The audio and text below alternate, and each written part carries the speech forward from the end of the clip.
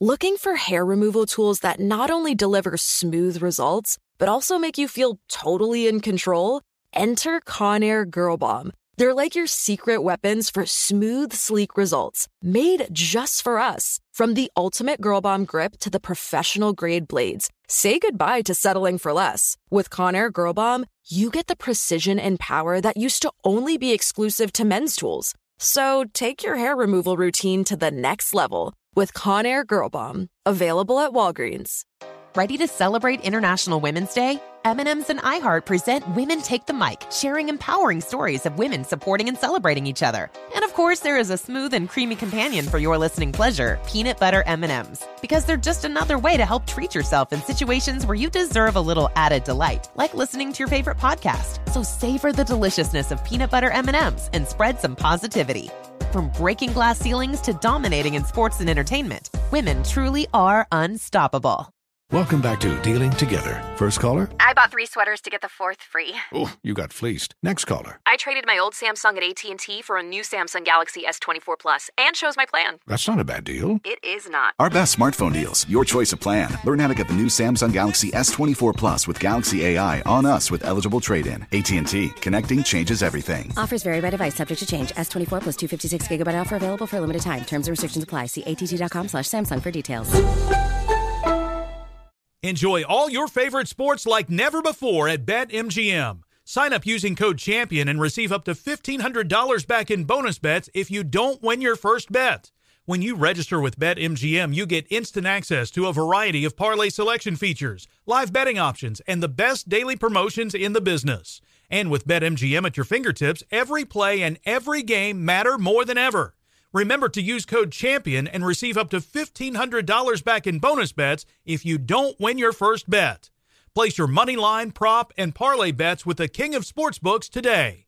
BetMGM and GameSense remind you to play responsibly. See BetMGM.com for terms. 21 plus only, Virginia only. New customer offer. Subject to eligibility requirements. Rewards are non-withdrawable bonus bets that expire in 7 days. Gambling problem? Call 1-800-GAMBLER. Promotional offer not available in Washington, D.C.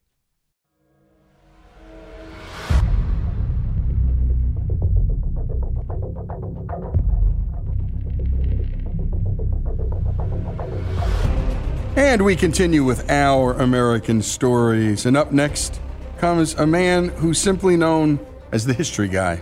His videos are watched by hundreds of thousands of people of all ages on YouTube.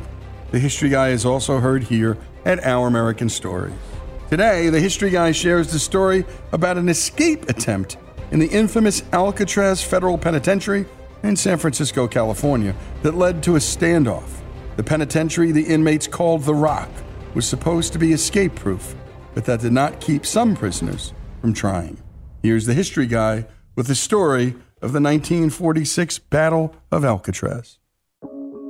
Alcatraz Federal Penitentiary, built on an island in San Francisco Bay, was opened in 1934 to house America's most dangerous criminals. Built literally on an island surrounded by shark-infested waters, the prison was considered to be escape-proof, but that didn't keep the prisoners from attempting to escape from the infamous prison that was most awfully called simply The Rock. Welcome to The Rock. There were 14 escape attempts in the 29 years that the prison was in operation, and among those, one was particularly notable both for its daring and for its violence. The 1946 Battle of Alcatraz deserves to be remembered. 46-year-old Bernard Barney Coy had been convicted by a federal jury for robbing the Bank of New Haven, Kentucky in March of 1937. He and a cousin held a bank teller at gunpoint with a sawed-off shotgun, made off with $2,175. Sentenced to 25 years, he was transferred from Atlanta to Alcatraz in 1938. Nonetheless, Coy had, by 1946, earned the position of cell house orderly, a prison janitor, a position that allowed him relative access around the prison. From that position, he had observed lapses in the security of the notoriously strict prison that he thought he could exploit. And he became the ringleader of a group determined to escape the escape-proof prison. Coy had a plan to overwhelm one guard and gain access to a weapons locker, but he needed help to overwhelm another guard who he thought would have the keys that he needed to escape. It was a daring plan, and it required more men. His list of accomplices started with 33-year-old Marvin Franklin Hubbard. At Alcatraz, he was a kitchen orderly, and late cleanup in the prison kitchen made him a crucial part of Coy's plan. But Coy figured that he would also need some muscle for his plan to work, and so he recruited some other prisoners to his plan. 29-year-old Miran Buddy Thompson was an armed robber who showed skill at both getting caught and at escaping. In March of 1945, he was arrested by an Amarillo, Texas police detective. Thompson had hidden a gun and shot the detective. Clarence Carnes was just 19 years old, the youngest man in Alcatraz. A Choctaw from Oklahoma, he was known as the Choctaw Kid. He had been given a life sentence at just the age of 16 after killing a garage attendant during an attempted holdup. 35-year-old Dutch Kretzer had done his first stint in prison at the age of 16. In the 1930s, he had been part of a gang of West Coast bank robbers called the Kretzer-Kyle Gang that had earned him a spot as number 4 on the FBI Most Wanted list. Kretzer then demanded that another prisoner, a friend of his, be included. 37-year-old Sam Shockley had been sentenced to life imprisonment for bank robbery and kidnapping. Sent to the federal penitentiary at Leavenworth, he was found to have an IQ of just 54 and be prone to violent outbursts and an unstable personality. Coy's plan started with guard Bert Birch. Birch patrolled an elevated gun platform that overlooked the C&D blocks. Birch was armed with a Springfield rifle and a .45 caliber pistol. But Birch had a routine so precise it could be timed. He would leave the C block for a few minutes at specific times and then go look over D block. That meant that there were a few minutes when C block was not observed.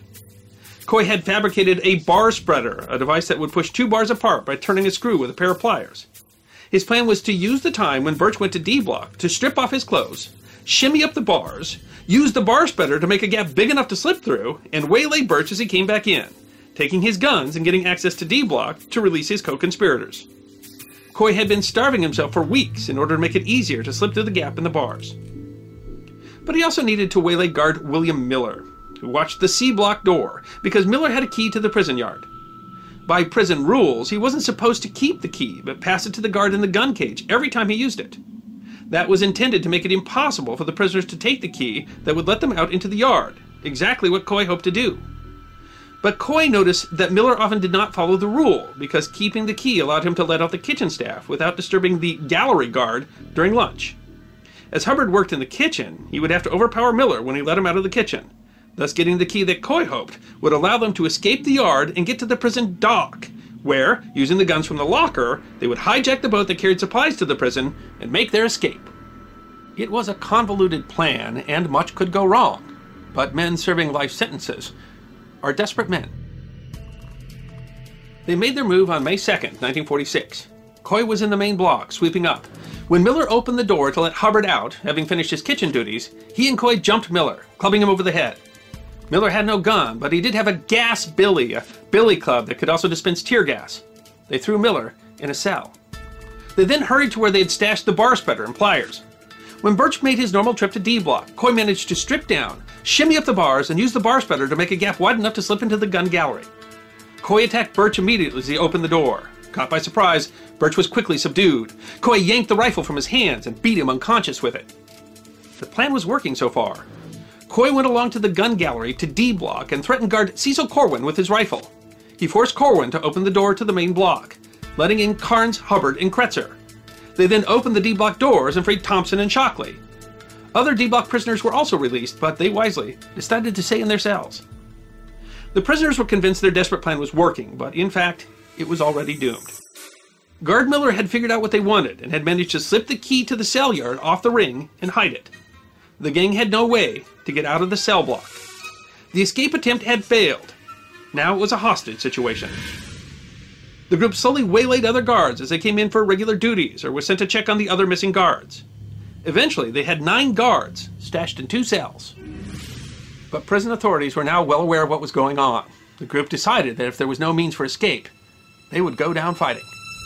The groups started arguing with the guards that they had waylaid. When one of the officers told them they had no chance of escape and would die if they tried, Kretzer told him that the guards would die as well. He shot into the cell. Then Shockley yelled to kill all the hostages, saying they wouldn't have anyone to testify against them. Kretzer emptied the .45 into the 2 cells. 6 of the officers were injured. Officer Bill Miller later died of his wounds. The guards, playing dead, were terrified that Kretzer would come in and finish the job, but he walked away. Desperately, one of the guards managed to write the names of the 6 prisoners involved on a cell wall. Warden James Johnson sent in a large and heavily armed force in the afternoon. They managed to drive the prisoners back and rescue the hostages, but a second guard, Harold Stiles, was killed and 3 more wounded in the melee. The warden now shut off the power and water to the block, which was surrounded with floodlights and wailing sirens. Guards shot tear gas through the windows to keep the men pinned down. Carnes, Shockley, and Thompson decided the jig was up and went back to their cells, hoping their involvement would be missed. But Coy, Hubbard, and Kretzer decided to fight to the death. Then Johnston took it up a notch and called in the United States Marine Corps. The Marines used tactics developed in the Pacific against Japanese soldiers in bunkers, drilling holes in the roof and dropping in hand grenades to drive the prisoners to a spot where they could be captured. 3 boxes of rifle grenades and 150 hand grenades later, the 3 prisoners found a phone and called asking about terms for surrender. Johnston told them that the only terms would be to throw out their guns and give up. When a guard peeked into C Block, they shot at him. That was their answer to the warden's demand for surrender. Guards moved in and fired a dozen shots into the utility corridor where the 3 were thought to be hiding. In response, they heard 3 shots. They were the last shots of the Battle of Alcatraz. Coy, Hubbard, and Kretzer had chosen suicide over capture. In an odd twist, Marvin Hubbard had filed an appeal to his conviction, and the hearing for that appeal was held the Monday after he had committed suicide.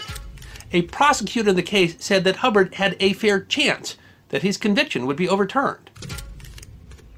Clarence Carnes, Myron Thompson, and Sam Shockley had gone back to their cells, hoping to remain anonymous. Their hope was that Kretzer had killed the hostages who could identify them as being part of the attempt.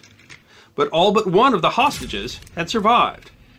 Thompson and Shockley were executed in the gas chamber of nearby San Quentin Prison on December 3rd, 1948. A judge found sympathy for Clarence Carnes owing to his age and the fact that the hostages reported that at one point he had refused an order by Kretzer to shoot them. His death sentence was commuted, but another life sentence was added to his term. Despite that, he did manage to eventually earn release in 1973, but he couldn't make it on the outside and violated the terms of his parole. He died in 1988 in the federal penitentiary in Springfield, Missouri. Alcatraz prison would see several more escape attempts, including the famous incident in June of 1962, where prisoners Frank Morris and brothers John and Clarence Anglin escaped and were never found. Alcatraz Federal Penitentiary closed March 21st, 1963. The buildings were simply rotting due to all the exposure to the salt air, and it was too expensive to repair what was already the most expensive prison in the federal system to operate. The former prison was turned into a tourist attraction, and today attracts more than 1.5 million visitors a year. And great job, as always, by Greg Hengler. And again, thanks to the History Guy for being a regular and featured contributor here on Our American Stories. The story of the 1946 Battle of Alcatraz, here on Our American Stories.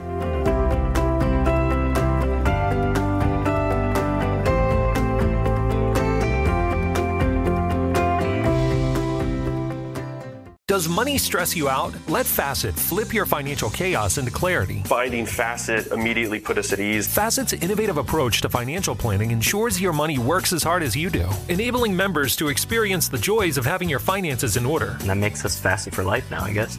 Visit Facet.com, FACET.com to learn more. This ad is sponsored by Facet. Facet Wealth is an SEC registered investment advisor. This is not an offer to buy or sell securities, nor is it investment, legal, or tax advice. These testimonials are from current Facet members who are not compensated. All opinions are their own and not a guarantee of a similar outcome.